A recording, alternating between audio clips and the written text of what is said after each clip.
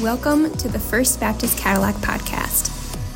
First Baptist Cadillac is a growing intergenerational family of faith whose mission is to make disciples of Jesus Christ. Join us each week as we engage God's Word together. We would love to hear from you. Please contact us at firstbaptistcadillac.org or text WELCOME to 231-261-1112. Good morning. Is my mic all right? Sweet. All right, well, first things first this morning, I wanted to just take a second and thank you all for the support that you've given Hannah and I the last few weeks. It's been awesome to see the way that you loved on our family. You've loved us through gifts, through meals, through visits and company, through lots of prayer, and I just wanted to thank you for loving us so well.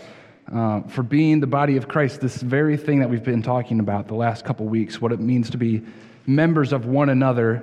Hannah and I have felt that in a very real, tangible way for the last month or so. So just thank you so much for that. I just really appreciate it. It definitely makes us feel at home to be part of the community of the Spirit that we've been talking about. We were actually going to have Henry in here with us this morning. He is in the comments, so if you want to mob Hannah after service, now she's hearing this and she's ready to know that there'll be a wave. But we'll introduce him to you all at some point. So about this time last year, actually, it's been a while, we started this series, The Fullness of Life, right? Based on John 10:10. The thief comes to kill and sorry, let's start that over. The thief comes to kill,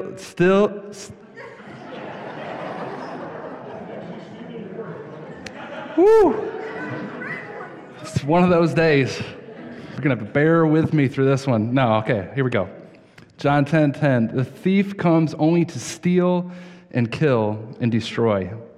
Right? I came that they may have life and have it abundantly. Man, that is not that difficult to get through. Throughout this series that we've been in, we've talked about abiding in Christ. We've talked about the fruit of the Spirit, the gifts of the Spirit, warfare of the Spirit, right? It's been a very all-encompassing series that we've been in. And for the last few weeks, we've been talking about what it means to be the community of the Spirit.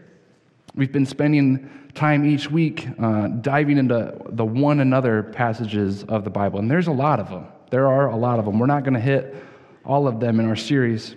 If you're new with us this morning, I just want to encourage you, if you want to hear the rest of this series, to go back to September 11th on the YouTube page where the series starts.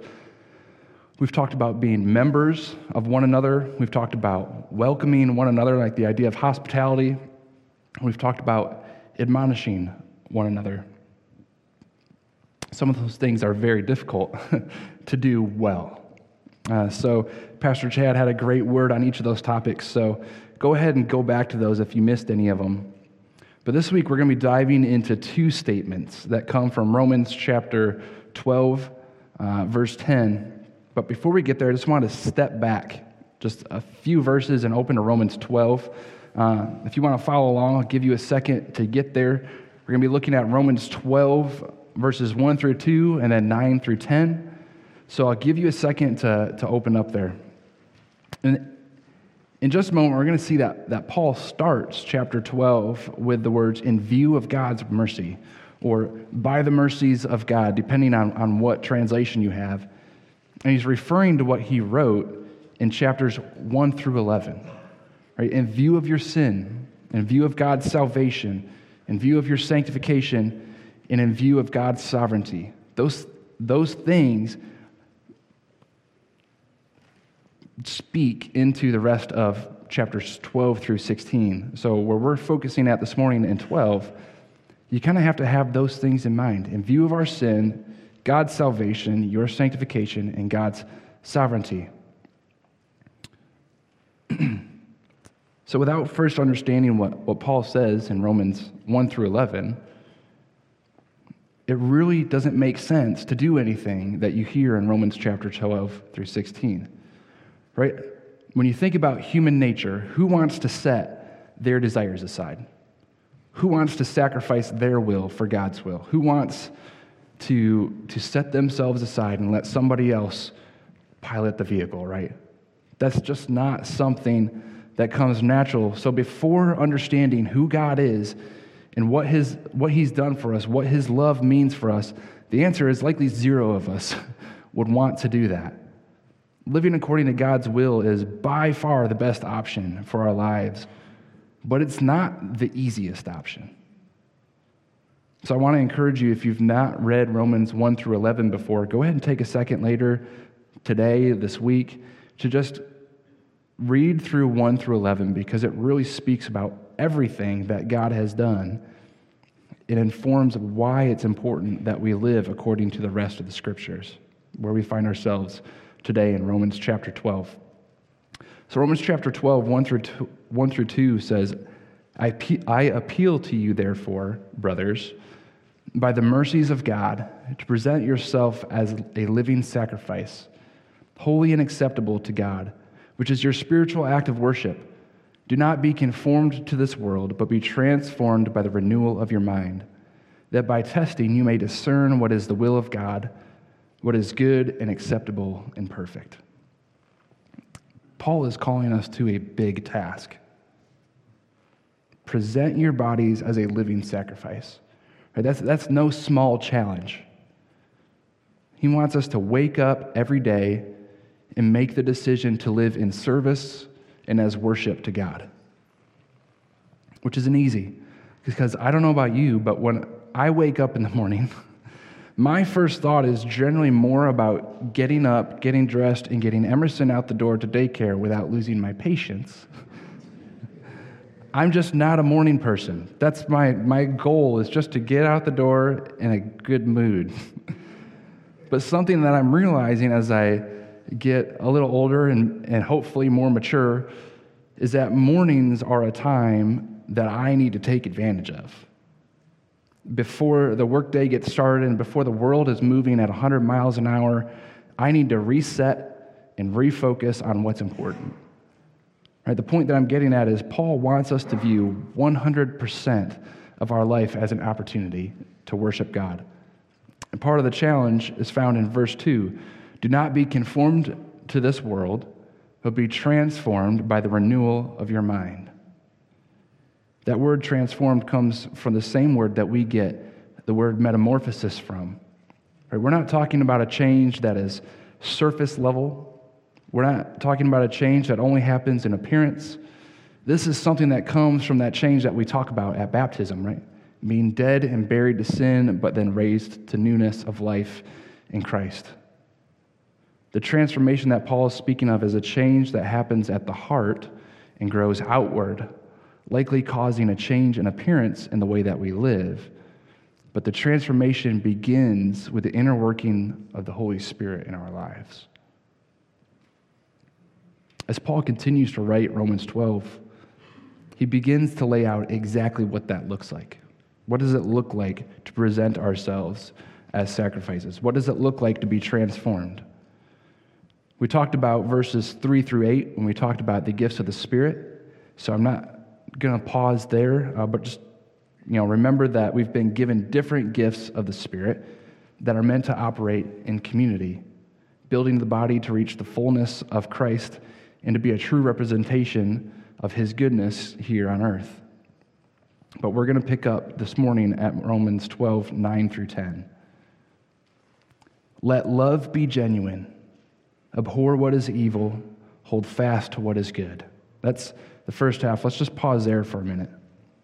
That very first sentence would actually be better translated if it said, genuine love is, or love is genuine when, and then the next 11 verses or so are these adjective phrases describing what makes love genuine.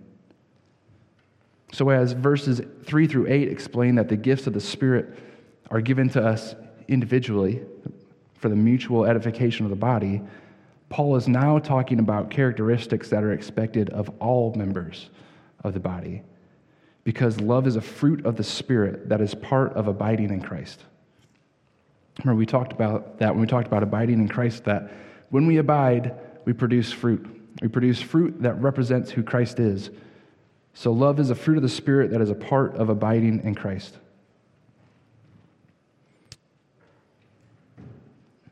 Apart from abiding in Christ, none of the things that Paul challenges us to are really possible.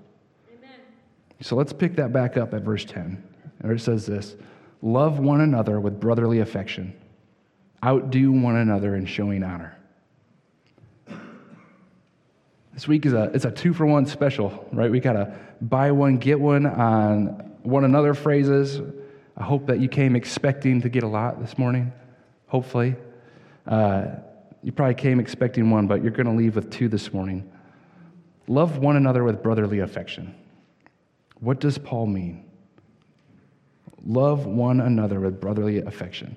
Now, I don't know about the rest of the men in the room, but that seemed like kind of an odd phrase to me when I read it at first, because I know my brother and I's version of brotherly affection for a long time was more like, we'd finish beating the tar out of each other, and one of us would say, give him a slap on the back, just, you good? And the other would be, yeah, sweet, fist bump and you move on, right? That was the extent of our brotherly affection, and I'm fairly sure that's not what Paul is talking about. So what does Paul mean by love one another with brotherly affection? This idea of brotherly love is so important, and it's not something that we always do well. But if it was so important that the book of 1 John mentions it almost every chapter, right? It's mentioned so frequently that some people refer to 1 John as the book of brotherly love.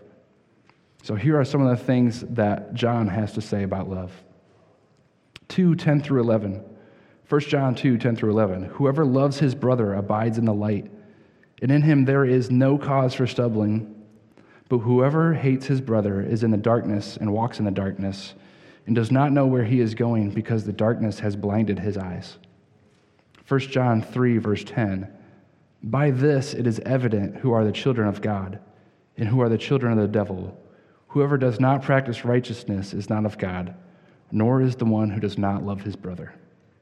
3:14. We know that we have passed out of death into life because we love the brothers. Whoever does not love abides in death. 3:16, by this we know love, that he laid down his life for us, and we ought to lay down our lives for the brothers. 3:18, little children, let us not love in word or talk, but in deed and in truth. 3:23, and this is his commandment, that we believe in the name of his Son, Jesus Christ, and love one another just as he commanded us.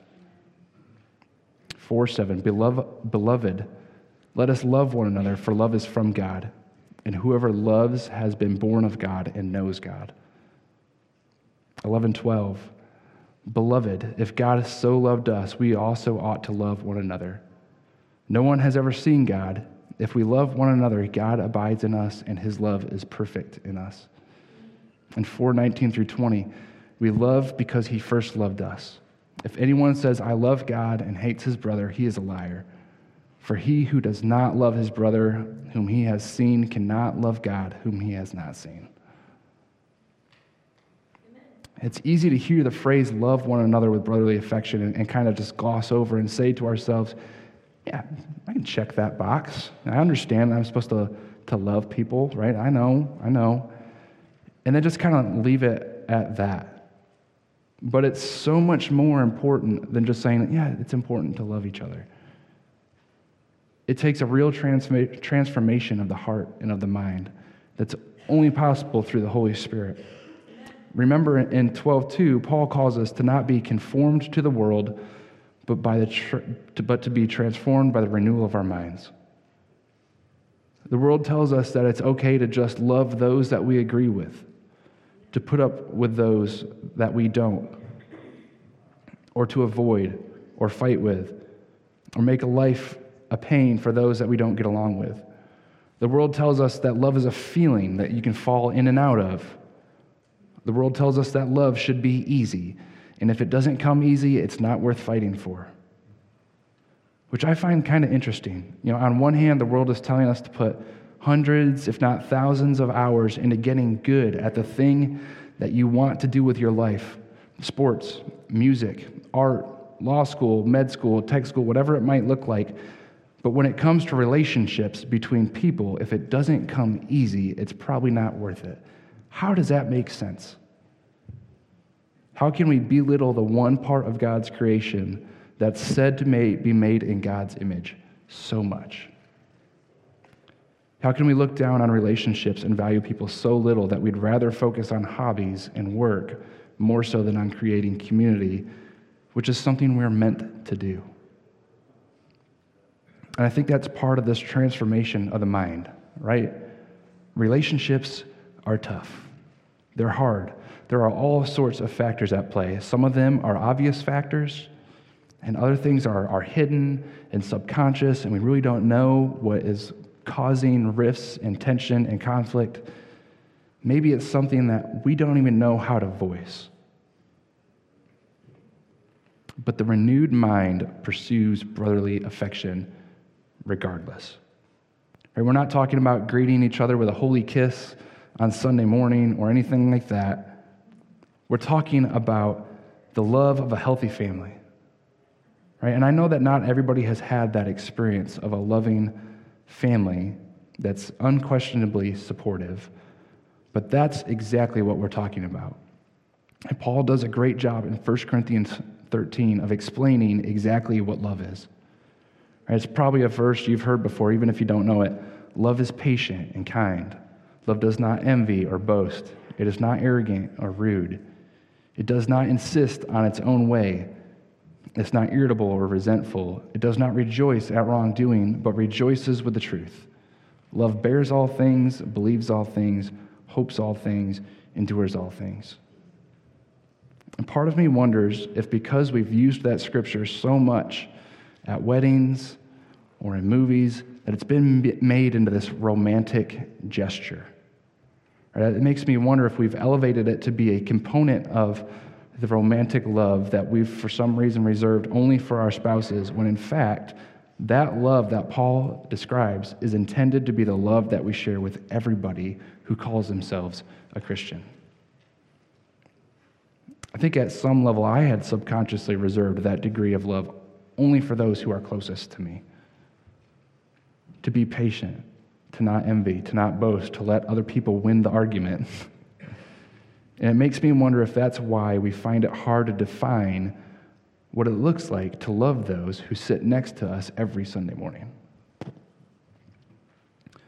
The world looks at 1 Corinthians 13 as an ideal for romance, not for a community.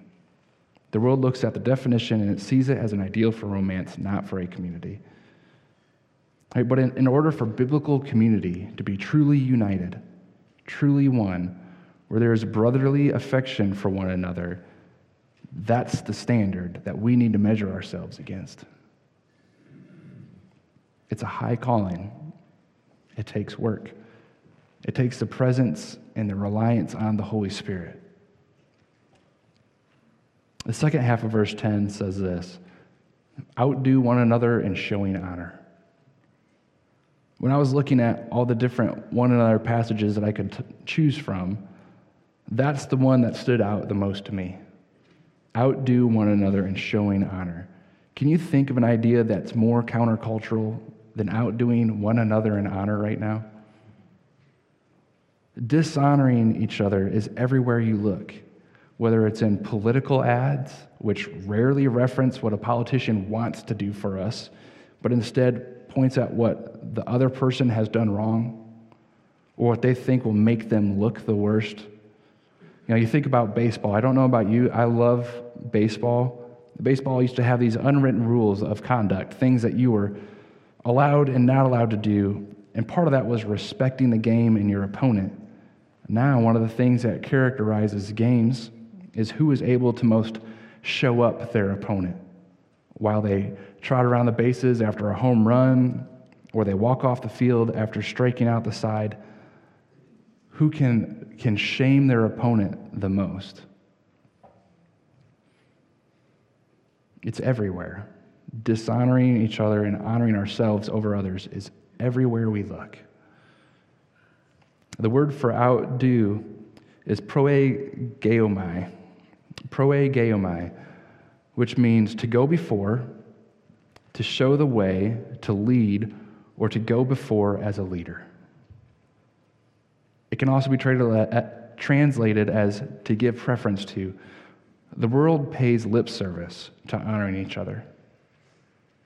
And some of the major cultural agendas right now pay lip service to honoring people who are different from ourselves. And some of those things come from a great place and are achieving some great things. But it seems like more often than not, and maybe this is a little bit cynical view of this, but it seems like more often than not, it's just lip service. When it comes right down to it, most people are trying to get everything they can for themselves, even if it's at the expense of someone else. Amen. The world tells us that we should seek to be honored, that if we're not receiving the credit we're due, then quit and go somewhere that will treat you or give you the credit that you deserve. The world sees honoring others as a means to an end. Honor each other because it'll make your teams more effective, you'll produce more, and in the end, you'll receive more honor. The world takes so many things that are meant to be good and distorts them to improve itself. And sometimes those distortions are blatant and obvious, and other times they're small and seemingly insignificant until they build and grow on each other. The renewed, transformed mind that's empowered by the Spirit sees honor from another perspective. Philippians 2:3 says, "Do nothing from selfish ambition or conceit, but in humility count others more significant than yourselves." 1 Peter 5:5 says, "Likewise, you who are younger, be subject to the elders. Clothe yourselves, all of you, with humility toward one another. For God opposes the proud, but gives grace to the humble." We're not talking about a false humility. We're not talking about not receiving honor. And I think that's part of the key to understanding what this idea of outdoing one another in honor is about.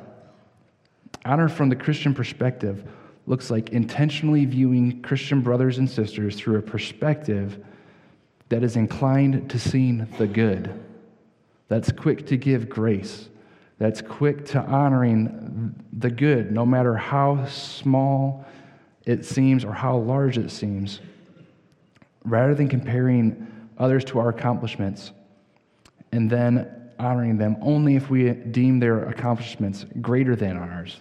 Right? That's not what it's about.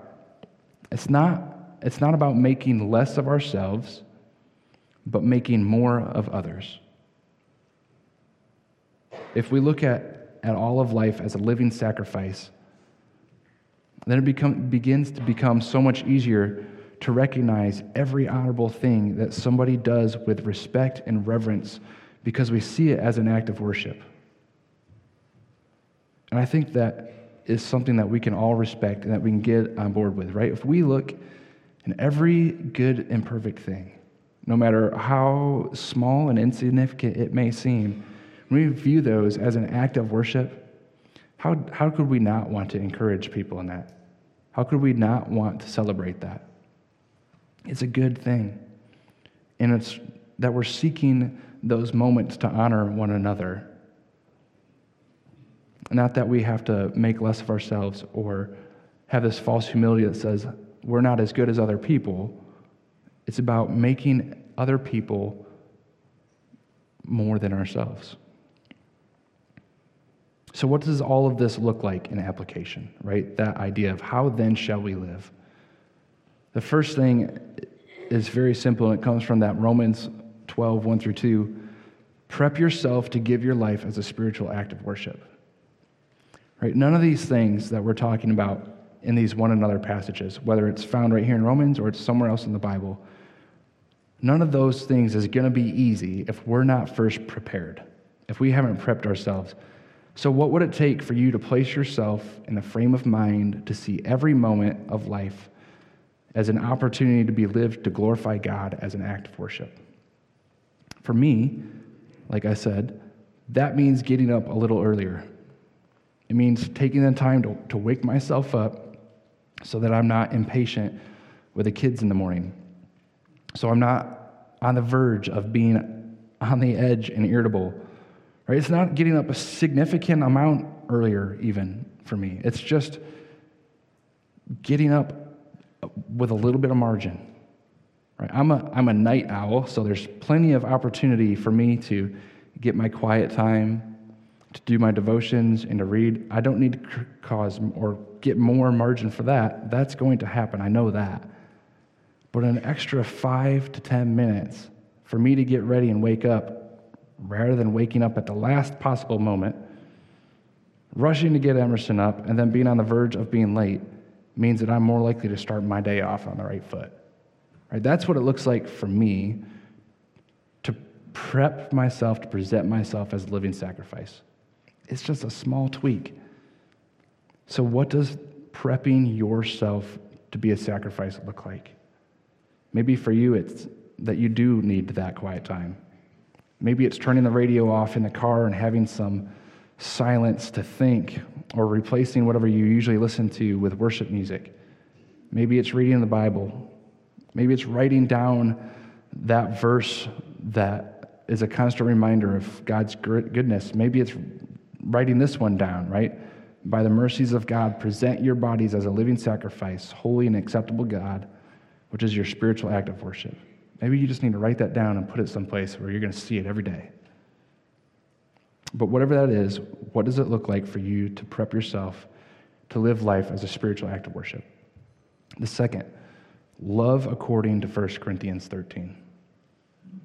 When someone is telling you that same story at church that they told you last week, and the week before that, and the week before that, and they seem to have forgotten your name again, are you patient and attentive anyways?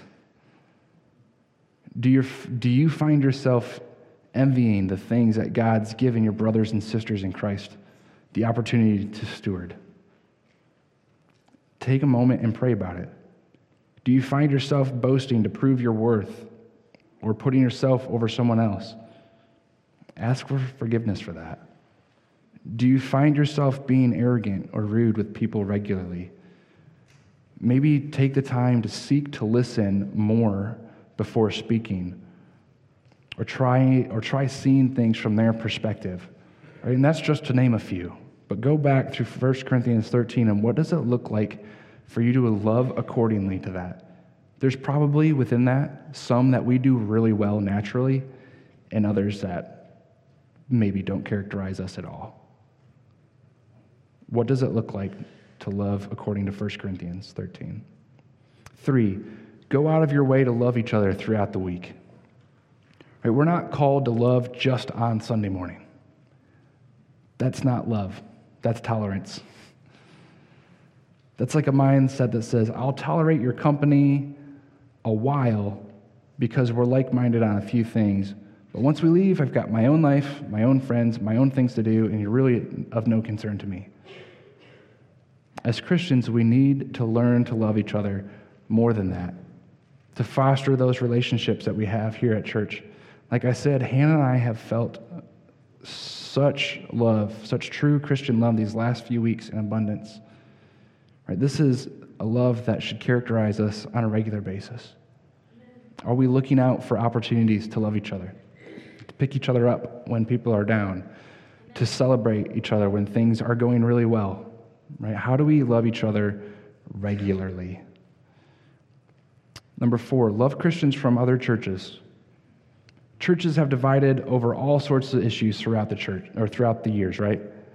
And Discover First Baptist, just a few weeks, last weekend actually, we talked about what it means to be a Baptist and how Baptist churches have so many different offshoots, and how that's happened because of different divisions that have happened over the years. Right? There are dozens of other churches meeting right now here in Cadillac, McBain, Pine River, in this area. Most of those churches really are Christians, believe it or not. And we'd agree if we look closely on the core principles of Christianity, and I think we'd likely find out that the things that we disagree on are more secondary issues. We need to set our differences aside during the week and present a united front to the world that shows what it means to be part of a loving family of God. Even if we don't worship together on Sunday mornings, we can get along, more than get along, we can love each other through the week, and that will speak volumes to the world. Amen. And the fifth thing, make a practice of honoring someone every week. Every day would be even better, but start at a place that's attainable for you, right? Maybe honoring someone every week is too difficult. Go for no, that shouldn't be that hard. Every week, let's get it down to every day. How do we honor each other every day? Like while I was writing, one of the people who came to my mind as honoring others was Tom Brady. Not because he has a Christian perspective on it, but there's something that he gets about elevating the people around him, right? Even though he's probably the greatest quarterback of all time, and I know that's a debate for another day, but 10 Super Bowl appearances and 7 wins makes a pretty good case for itself. Even though he's probably the greatest of all time, he's not the highest paid quarterback in the league. He's 16th. He's only paid more than 4 other quarterbacks per year. It's because he understands that by getting paid a lower salary, he can surround himself with better players, which elevates the team as a whole. Right? Now, Brady does it because he wants to win Super Bowls. But the principle is just as true within the Christian community as well. When we honor each other over ourselves, it elevates the entire community. We're able to better represent Christ to the world around us. We're able to be ambassadors. We're able to show that light, right? The light that we're called to be in the darkness shines through a bit brighter, and the church becomes a welcome place that people want to belong to, instead of a place where they feel like they have to belong to if they want to be a Christian. We're intended to do life in community, to be members of one another. I liked what Chad said the first week, right? That word one another is alone. We're not meant to do life, or we're meant to do life alone, not all alone. It makes it pretty simple to remember, right? But it's so true. We are not meant to do life in isolation. We're meant to be together, loving one another with brotherly affection and outdoing one another in honor. Those are great ways to help this community grow, and all of the other things that we're going to talk through this series are great ways to help our community grow, our family grow as one.